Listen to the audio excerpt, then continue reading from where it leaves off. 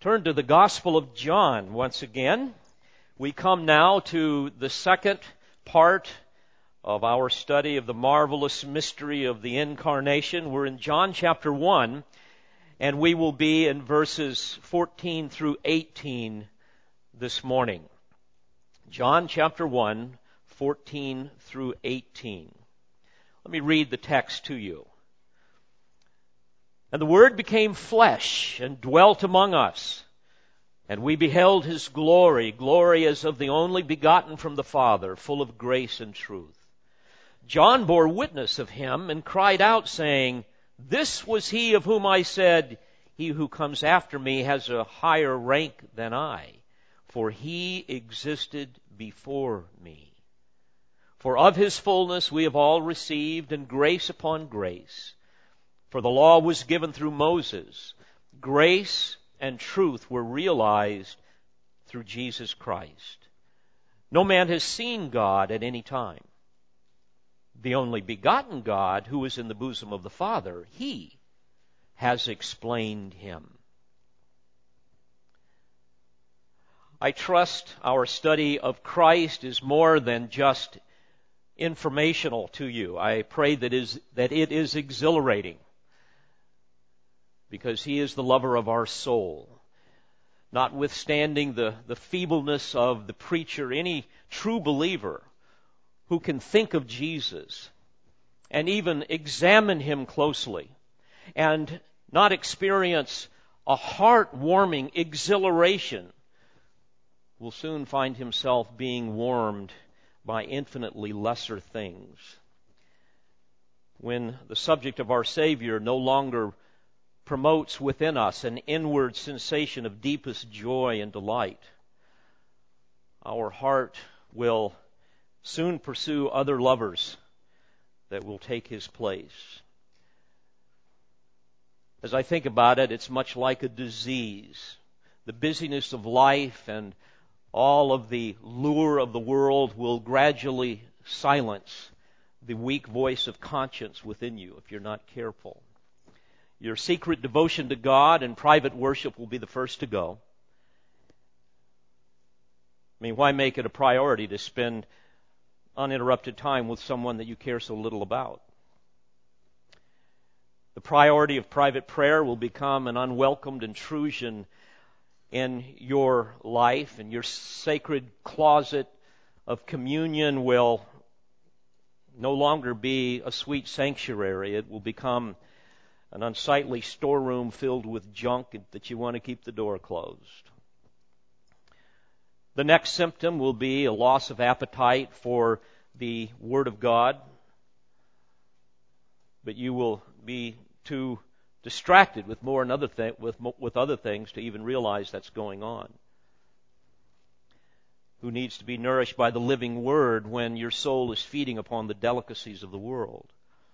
This is how it works, folks. We have to be so careful. And gradually you begin to love Christ from a distance. The sound of His voice will grow weaker.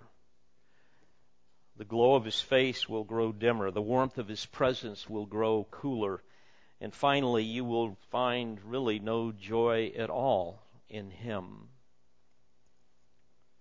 Days and months and even years will go by without you even noticing that you are no longer feeling, experiencing the felt presence, the love of Christ. But you will be able to soothe your conscience with the salve of Christian service, though it is nothing more than religious routine.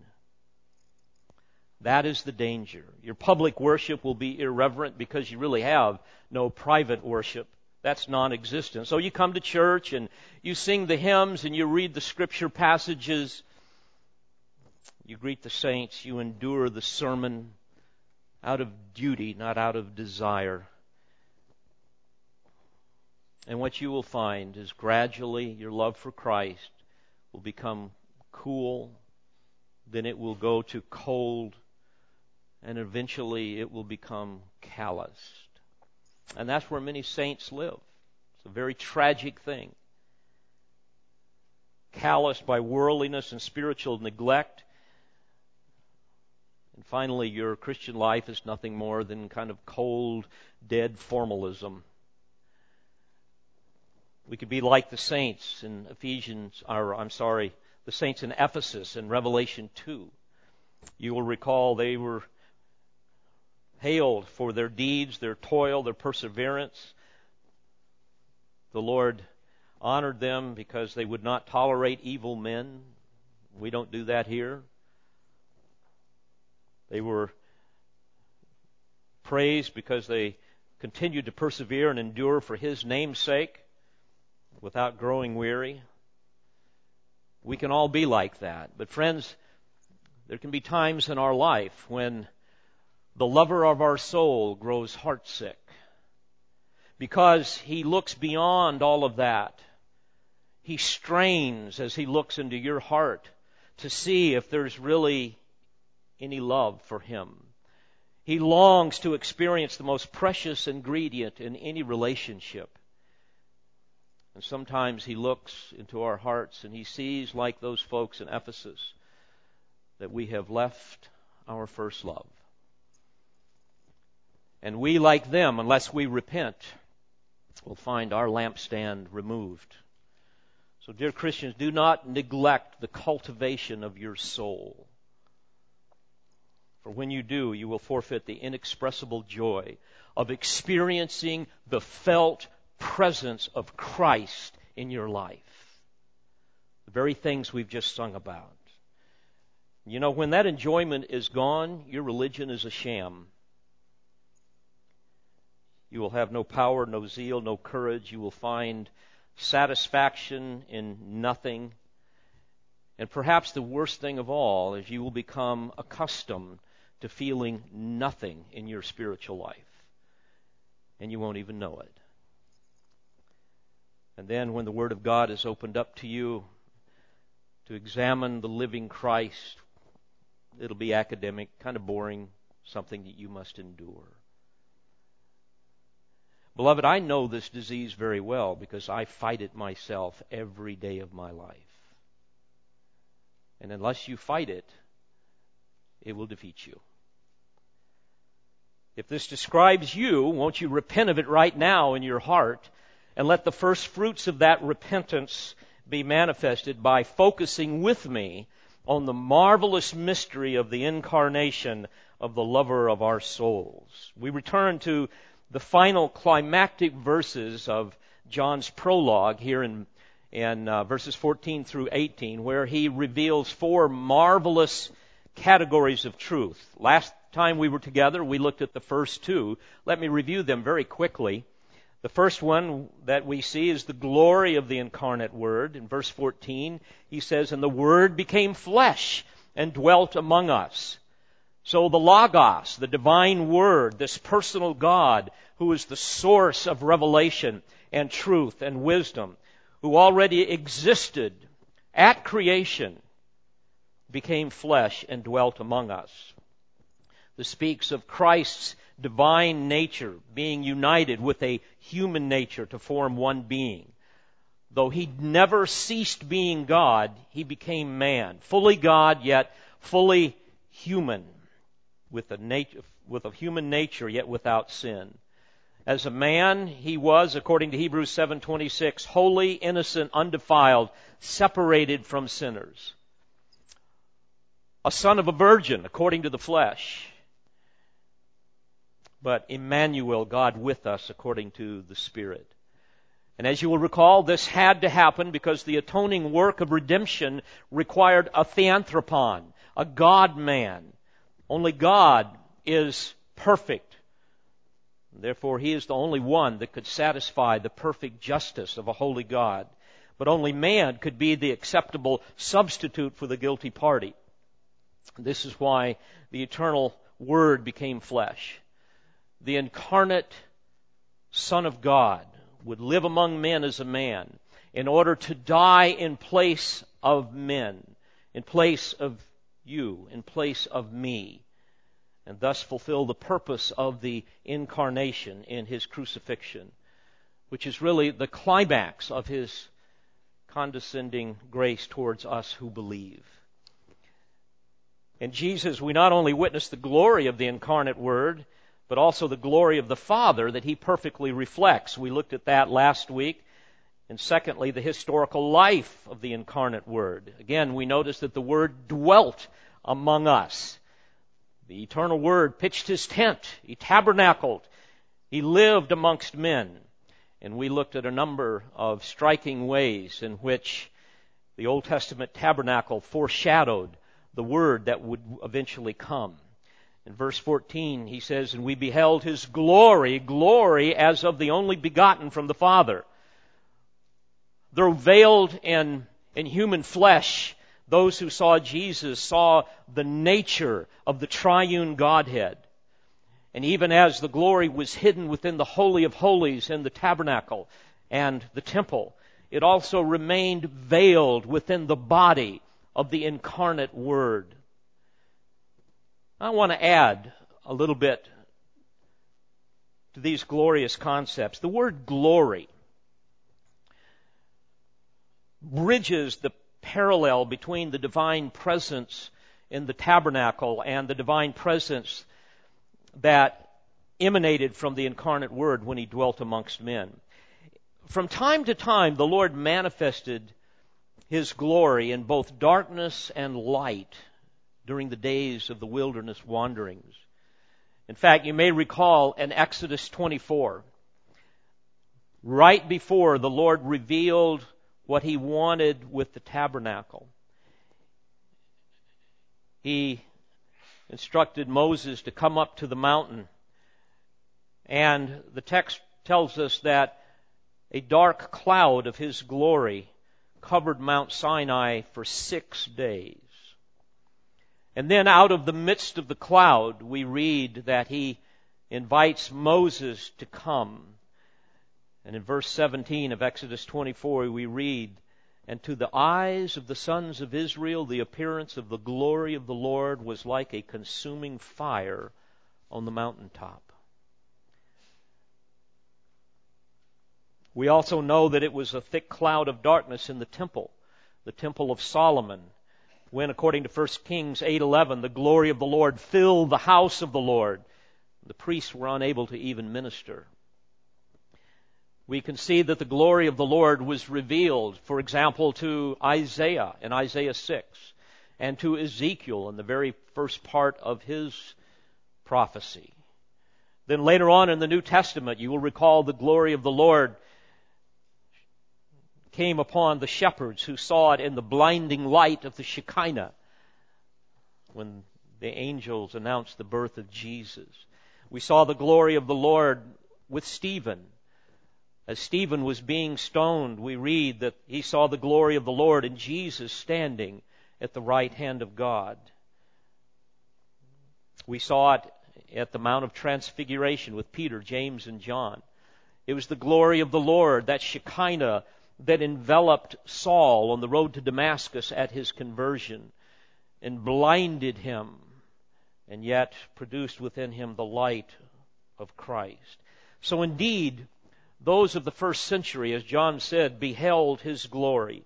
And I'm sure they beheld it in 1,000 ways beyond what we find recorded in the canon of Scripture. Because certainly the glories of the Lord are infinite beyond our wildest imagination. Yet here in the human flesh of the divine Logos, they actually beheld the temple of God, as Jesus would later indicate in chapter 2, where He said in verse 19, "Destroy this temple, and in 3 days I will raise it up." Verse 21 says He was speaking of the temple of His body. Now, beheld is a verb that refers to far more than just physical sight or some casual glance. It carries with it the idea of wonder and admiration as the eye of the mind focuses on something that is utterly astounding. They examined Him. They studied Him. They pensively reflected upon His being. It's as if we could say, we beheld, we actually viewed His glory. As I was thinking about this, it came to mind that we are all made to behold. Not to be beheld, but to behold. We have been given eyes. We are curious. We have a capacity, unlike any other creature, to marvel and to meditate upon that which we see. Now, many things will catch our eye of wonderment and contemplation. We love to behold the beauty of awesome wonders like a sunset or a sunrise, the constellation of stars. Don't you love to look at those beautiful pictures of the Hubble telescope as we can look into the heavens? We love to see the northern lights. Who doesn't stop to see the comet streaking across the sky? A solar eclipse, and so forth. We love to behold the magnificence of a flower. A hummingbird will always catch my eye when I'm sitting on the porch. We love to behold a newborn baby or a bald eagle soaring in the heavens. We love to behold the raw power of a volcano, of a hurricane, of a tsunami, a tornado. We love to behold the great paintings of great artists like Michelangelo. Some even enjoy Vincent van Gogh and Picasso and other forms of sixth grade art. We even love to behold things that destroy brain cells like Duck Dynasty, The View, and so on. But the point is, friends, we have been made to behold, but no one has ever seen anything so magnificent as the incarnate Christ, because no one has ever seen God and lived. John and the others beheld the divine glory of the Son as they witnessed the supreme excellency of His divine perfections, as we studied last week. Those perfections that would shine forth through the veil of His human flesh during the days of His humiliation. And in due time, in the coming day of His exaltation, the complete fullness of His glory will illumine the flesh of the divine Logos, who will return in power and in great glory as King of Kings and Lord of Lords. Nobody will miss it then. But while He dwelt among us, they saw the glory of His divine attributes. Can you imagine being in intimate relationship with a sinless being? They saw the brilliance of His teaching, the wonder of His miracles. They saw His infinite condescension, His matchless grace, the glory of His unfathomable love. They even saw the effulgence of His hidden glory emanating from His body on the Mount of Transfiguration, a glory in which the redeemed will bask for eternity. But notice, His glory they beheld up close and personal, and the glory that we can behold from a distance is further described in verse 14 as glory as of the only begotten from the Father. Now, this phrase, only begotten, is a favorite among the cults because they want to read into it the implication that somehow the Lord Jesus Christ was a created being, not the eternal, self-existent God. For example, the Jehovah's Witnesses believe that Jesus is a lesser God than the Father, for He is here called God's only begotten Son. But the term has nothing to do with one's origin, but really carries the idea of uniqueness, of singularity, one of a kind. For example, even though Abraham had other sons, in Hebrews 11:17, Isaac was described as Abraham's only begotten son. Now why? Why is that? Well, it was because Isaac was the singularly unique, one-of-a-kind son because he was the son of the promise. God's covenantal blessings to Abraham and his progeny would only flow through Abraham's only begotten son, Isaac. So Jesus is the Son of God, shall we say, in a metaphysical sense, the only begotten Son, the singularly unique, one-of-a-kind Son, to be distinguished from believers, for we are adopted children. So this is a reference to Christ's Trinitarian sonship. He is the Son of God from all eternity, as was so clearly stated in verse 1 of chapter 1. So John is underscoring here the unique relationship Jesus has to the Father. Now, mind you, this was a concept that was utterly blasphemous to the Jews. Yet, in verse 18, we read that He was the only begotten God who is in the bosom of the Father. Bosom of the Father speaks of proximity to and personal intimacy with the Father.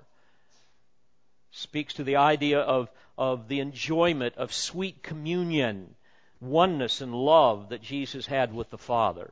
In chapter 3, verse 35, John tells us that the Father loves the Son.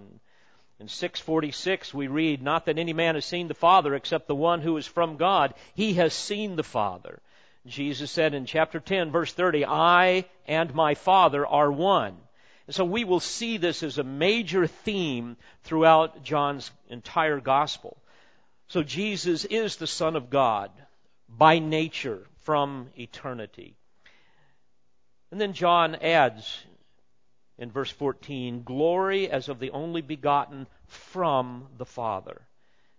Both the phrase only begotten and from the Father modify glory. And this brings us then to our primary subject for today. And that is, number 3, the fullness of the incarnate Word. You know, too often I fear Jesus is pictured as merely a little baby in a manger. Or sometimes He's pictured as kind of a 1960s hippie peacenik. Or He's pictured hanging on a cross. But as we come to these truths, dear friends, we will be able to elevate Him to His proper position as the Son of God, the eternal, self-existent Creator, Sustainer, Redeemer, and Consummator of all things. Now, I want you to notice in verse 14, again we read, "And we beheld His glory, glory as from," or literally from beside, "the Father." Now, why was the glory they beheld in the incarnate Son so inconceivably magnificent? Well, because His glory was the same as the Father. And as a result of His eternal relationship with the Father. Hebrews chapter 1 and verse 3 says, "He is the radiance of His glory and the exact representation of His nature." So we might say Jesus is the effulgence of the glory of the Father, the very image or the very impress of His substance. In John 14 verse 9, Jesus told Philip, "He who has seen me has seen the Father." So this helps us understand this astonishing statement in verse 14. "And the Word became flesh and dwelt among us, and we beheld His glory, glory as of the only begotten from the Father, full of grace and truth." I love that phrase. What a promising phrase. What a comforting phrase.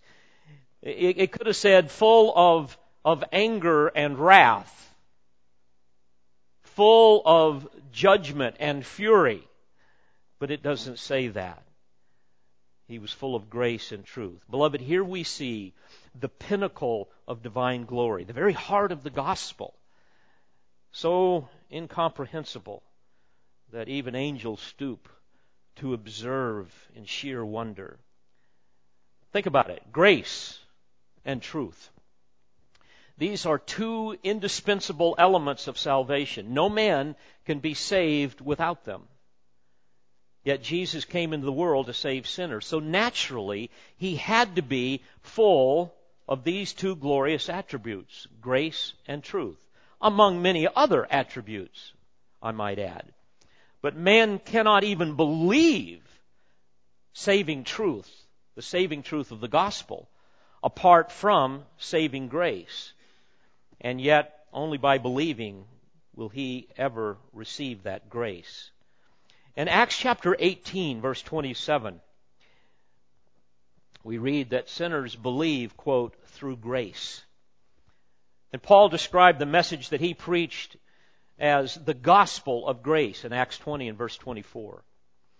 In Ephesians 2, 8 and 9, that passage we're so familiar with, we read, "For by grace you have been saved through faith, and that not of yourselves, it is the gift of God, not as a result of works, so that no one may boast."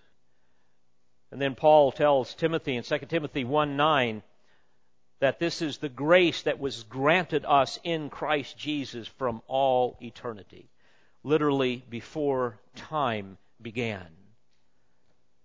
So it makes sense. If it was granted then, it had to be granted by the one full of grace and truth that preexisted before time began, because it was Jesus that created time and space. Well, this should not have been a surprise to the Jews. All of this was described in various texts in the Old Testament. As we look at passages describing Jehovah, you remember when the glory of the Lord descended upon Mount Sinai and passed by in front of Moses, God made a very comforting statement, a sobering proclamation in which we can all rejoice. There in Exodus 34, verse 6 and 7, we read something about this grace and truth. There he told Moses, the Lord your God, compassionate and gracious, slow to anger, and abounding in loving kindness and truth, who keeps loving kindness for thousands, who forgives iniquity, transgression, and sin, yet he will by no means leave the guilty unpunished. So we see grace and truth all the way back in the Old Testament. David said in Psalm 25:10 that all the paths of the Lord are loving kindness and truth. And in Psalm 40, verse 11, again David says, Thou, O Lord, wilt not withhold thy compassion from me. Thy loving kindness and thy truth will continually preserve me. Beloved, without his grace and truth, we could not endure this life. We could not live. So when applied to the Lord Jesus Christ, naturally we see the same attributes being manifested in the incarnate Son. He is full of grace and truth. Now think about his grace. By definition, let's just call it undeserved favor. Just in his condescension from heaven's throne to a lowly manger, we see the staggering reality of grace. I mean, what did we deserve, or what did we do, I should say, to deserve such a thing? During his voluntary humiliation on earth, he was the personification of. He demonstrated unmerited favor for sinners to all stripes, from prostitutes to publicans, from hypocrites to adulterers, all manner of people, all who lived under his holy and just condemnation. But my friends, his every word, his every expression, his every thought, his every gesture, his every touch was motivated by his love for undeserving sinners. Even his miracles of physical healing lavished grace upon those in desperate need. And then from there we can see how he was willing to shed his blood on Calvary so that grace could cleanse sin and pardon guilt through justification.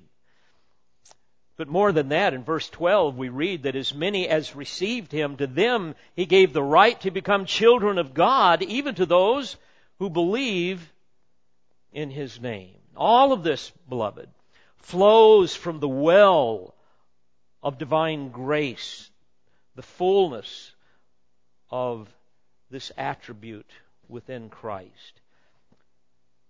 You see, bear in mind that Christ alone could merit the grace of God for sinners like you and me. Jesus was also the personification of divine truth. I was reading recently some Barna research, and I was fascinated to see how there's a steady decrease among the followers of different branches of Christianity and adults of different ages who believe in absolute moral truth. According to his research, 70% of evangelicals believe that moral truth is absolute. I don't know what the other 30% believe, other than it's not there. Only 9% of born-again teenagers believe in absolute moral truth. That is frightening. Of course, you must understand, I do not believe they understand what a truly born-again person is. It's one thing to say you're born again. It's another thing to be born again. 42% of non-evangelical born-again adults believe in absolute moral truth. And then I thought this was humorous. 24% of non-born-again Christians. It's an oxymoron. There's no such thing. It's like a non-born human being. I mean, if you're not born, you're not a human being. If you've not been born again, you're not a Christian. But anyway, only 24% of them believe in absolute moral truth, and then only 16% of followers of non-Christian religions believe in absolute moral truth. Now, naturally, people without Christ are not going to believe in absolute moral truth. They will prefer relativism. They will prefer tolerance, which will always accommodate the lusts of people that hold to these types of things. I mean, all we have to do is look at the moral freefall in our country to see this. We have a country of entitlement, a culture of drunks and drug addicts and sexual perverts and murderers and street gangs and greedy politicians. You look at our public schools and they basically have the same morality as a prison. You look at our public officials and they're as crooked as a barrel of snakes. This is what happens when you move away from absolute moral truth that is found in the one who is full of grace and truth. Uncertainty has become kind of the new and acceptable truth of our day. Cynicism has become really the new virtue. In fact, in many circles, you are considered arrogant if you hold to any absolutes, because that would exclude the more important measure of determining truth, and that would be things like subjective feelings and personal perspectives. I might add that this is the whole basis of the emergent church movement. They came into being to make Christianity more palatable to a postmodern culture that prefers doubt and skepticism over moral truth that might make a person feel guilty. Because after all, if you feel guilty, you don't feel good about yourself, and then you have this view of God that somehow He is holy and He might judge you, and then you might just need a Savior, and we can't have that. And then if you have a Savior, you might just have to make Him the Lord of your life, and you certainly can't have that. You see how it all works together? So they end up contextualizing Christianity to adapt to the culture. Their role would be to adjust the message of Christ, to make Him more tolerant of other views. They jettison divisive things like Bible doctrine, like dogmatic preachers and preaching, because after all, postmoderns don't like that. I might add that no one has ever liked preachers over the course of redemptive history. So they have replaced pastors with what they call narrators, who facilitate, quote, dialogue in their congregations. Can you imagine if we all had an equal say and we all just kind of pooled our ignorance, and rather than a pastor preaching to you the Word of God, we all just kind of share what we think truth is all about. So They replace, thus saith the Lord, with I saith. My friend, even as there are fixed, inviolable, absolute laws in the physical order of the universe, so too there are fixed, inviolable, absolute laws in the moral universe. Because they were both created and they are both sustained by the same person, the incarnate Word, the divine Word, the Lord Jesus Christ. Remember in verse 5 we learned that all things came into being by Him. So of course there is absolute moral truth. And I might add that it exists outside of us whether we know it or believe it or submit to it or not. It exists. It is as certain and fixed as our immutable God. It was delivered on Mount Sinai to Moses in the soul-terrifying display of majesty and holiness and power when God gave truth to man in that way.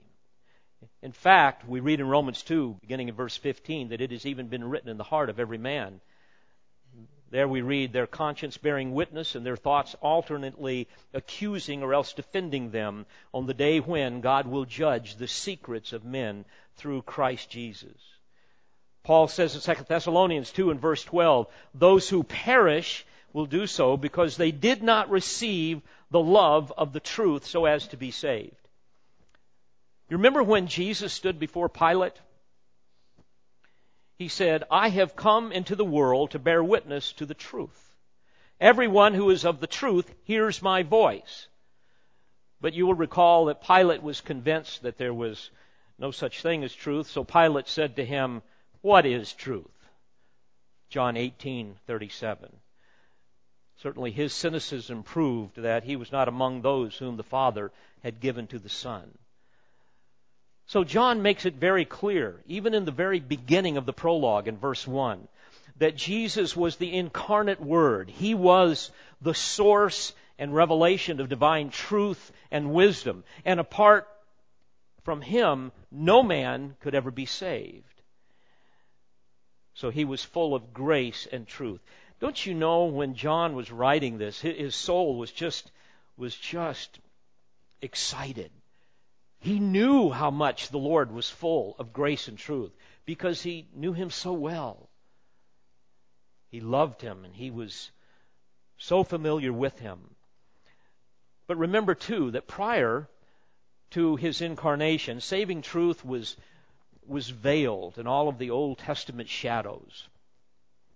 Veiled in things like symbols and types and ceremonies and rituals and feasts and convocations and sacrifices, even prophecies, and on and on.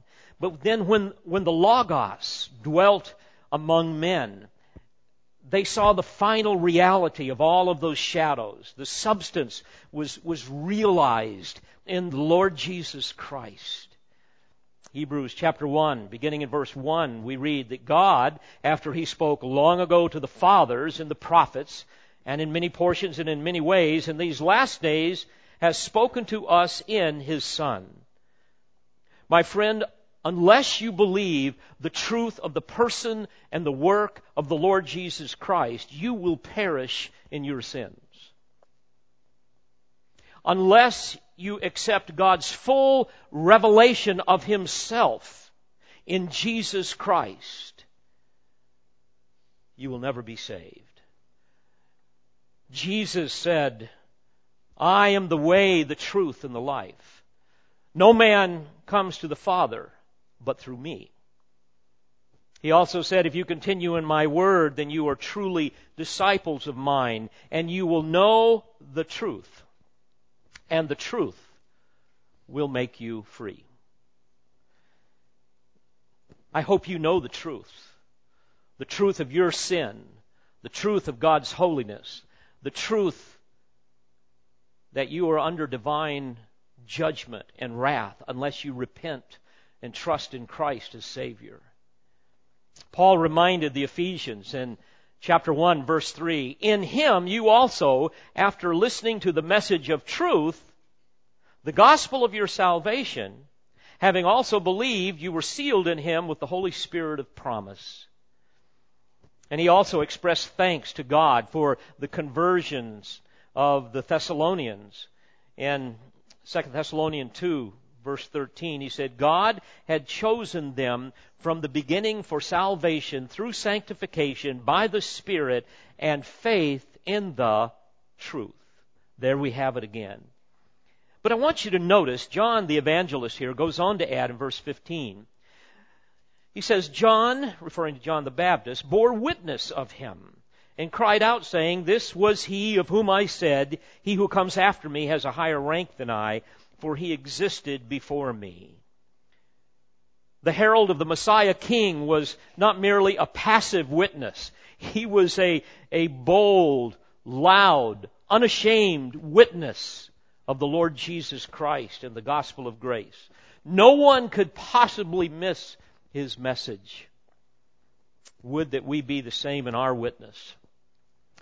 In essence, what he is saying here is he that comes after me, with respect to my current mission and message, has already been active among men long before I was even born.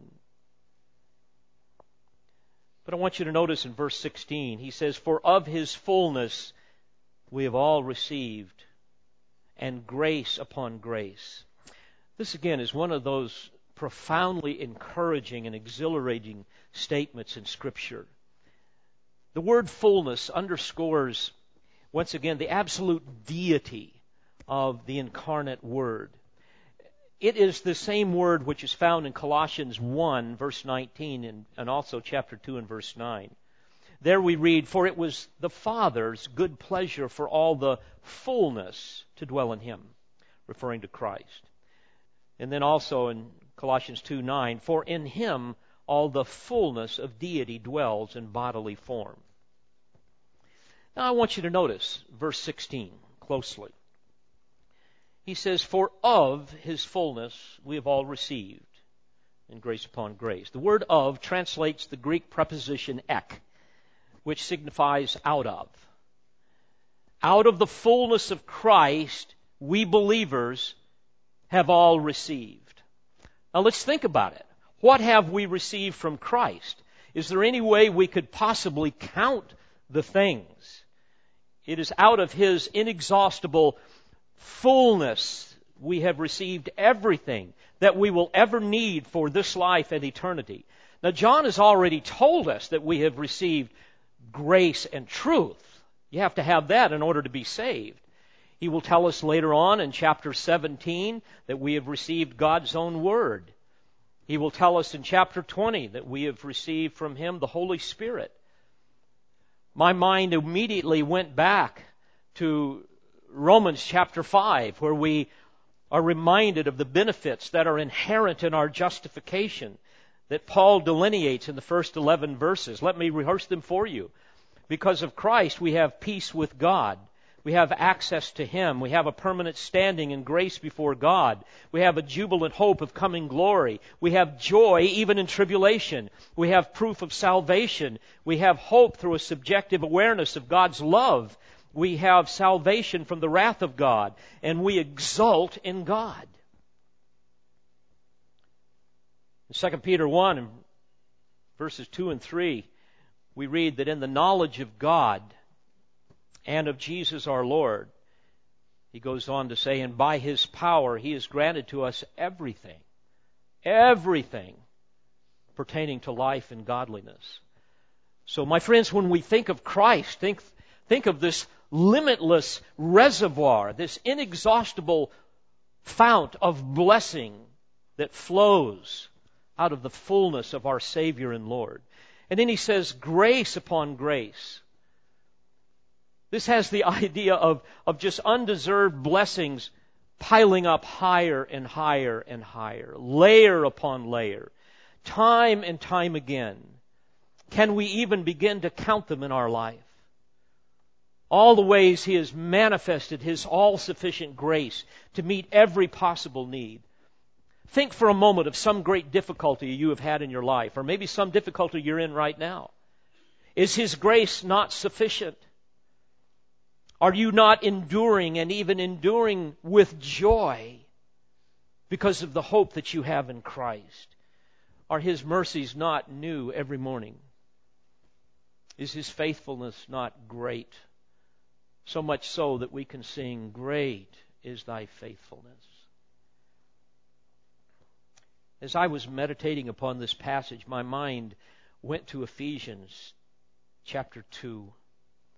Beginning in verse 4, Paul said this, "But God, being rich in mercy, because of His great love with which He loved us, even when we were dead in our transgressions, made us alive together with Christ. By grace you have been saved, and raised us up with Him, and seated us with Him in the heavenly places in Christ Jesus, in order that in the ages to come He might show the surpassing riches of His grace in kindness toward us in Christ Jesus."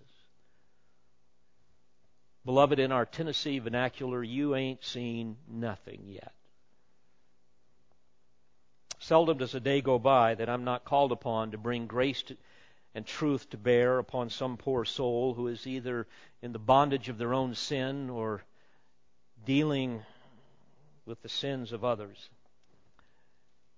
And almost inevitably, the problems that I will deal with are like scrambled eggs. And there's no way that I can put Humpty Dumpty back together again. But I can point them to Christ, the one who is full of grace and truth. Because only when they go back to Christ and understand who He is and commune with Him and cry out to Him and worship Him and believe in Him and trust in Him and follow Him, can they find help and hope. And His grace is always sufficient. Truly, we can do all things through Christ who strengthens us. And I offer this consolation to those of you who may be struggling today.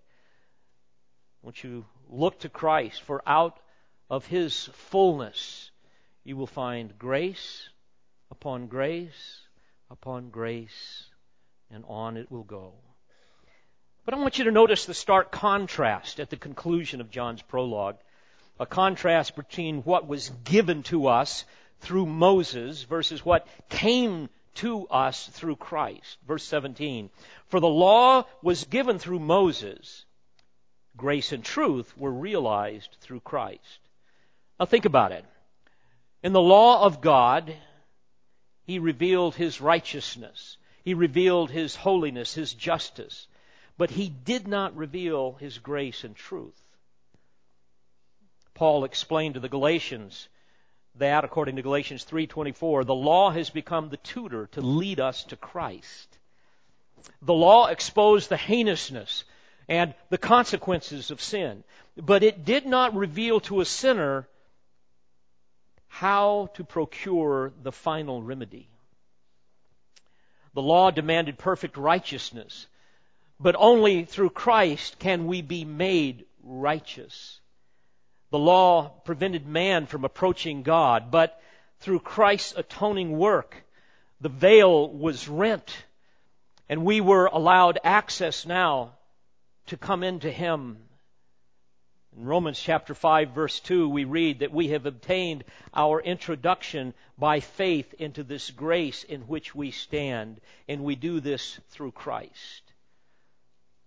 Through Him we have access to the throne of grace, where we are admonished to come boldly in time of need.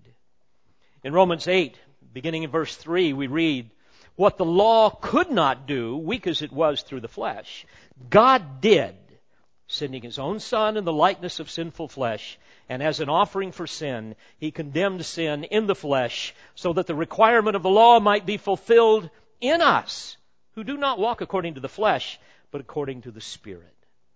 What a wonderful truth. And then John concludes with this amazing summary statement in verse 18, this final verse of the prologue. And here we see the character, number 4, the character of the incarnate Word. What does it do specifically? Notice what he says. "No man has seen God at any time." And you could add here a but, the only begotten God who is in the bosom of the Father, He has explained Him. You see, what man could never see under the law was fully revealed by the one who was in the bosom of the Father.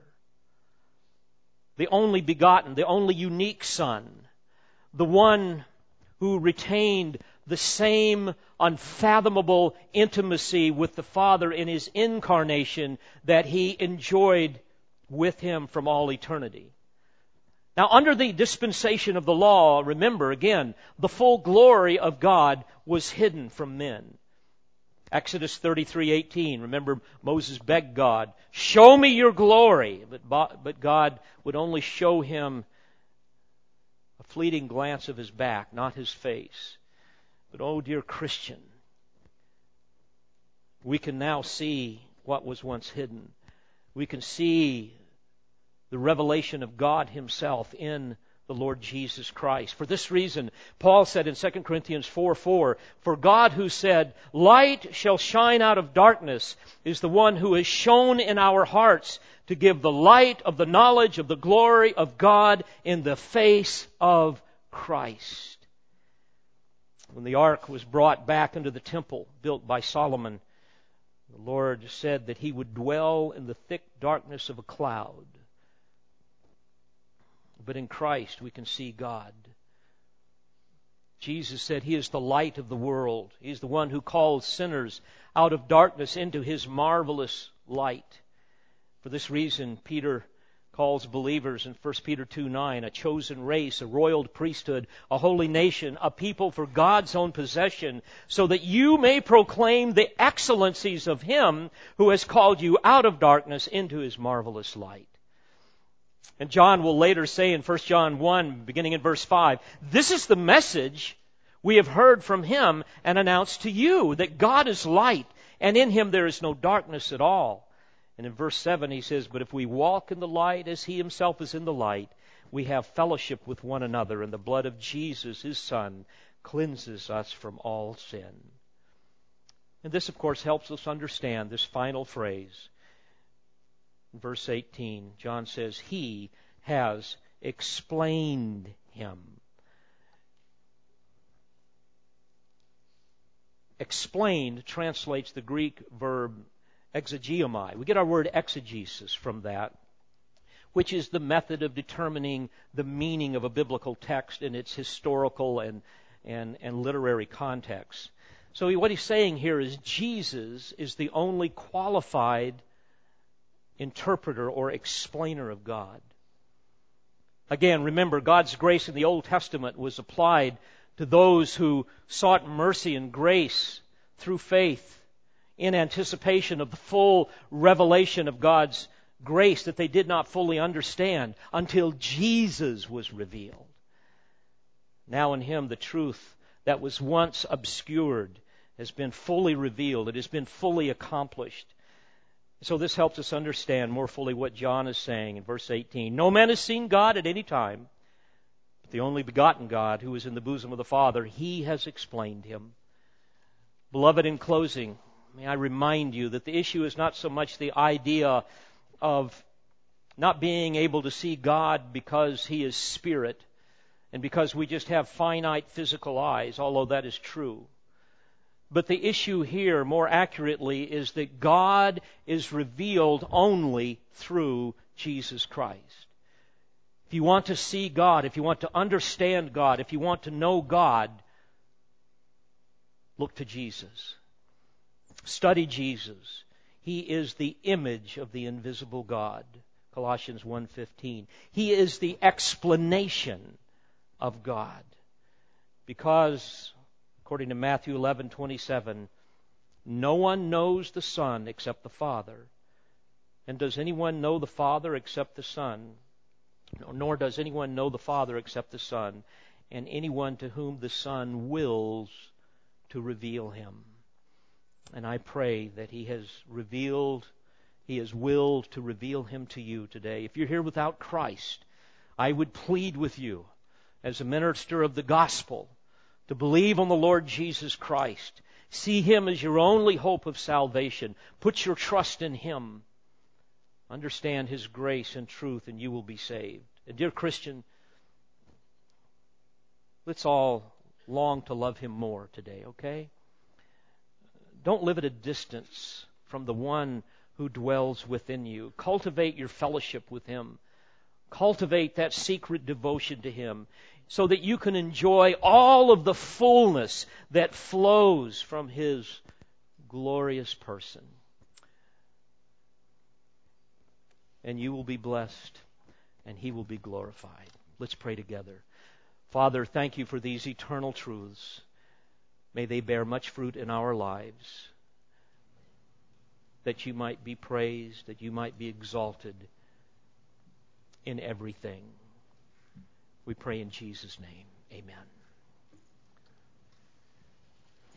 We pray you've been edified by this presentation. You've been listening to Pastor, Bible teacher, and author Dr. David Harrell. For more information or for other messages from Dr. Harrell, please visit the Olive Tree Christian Resources website at otcr.org.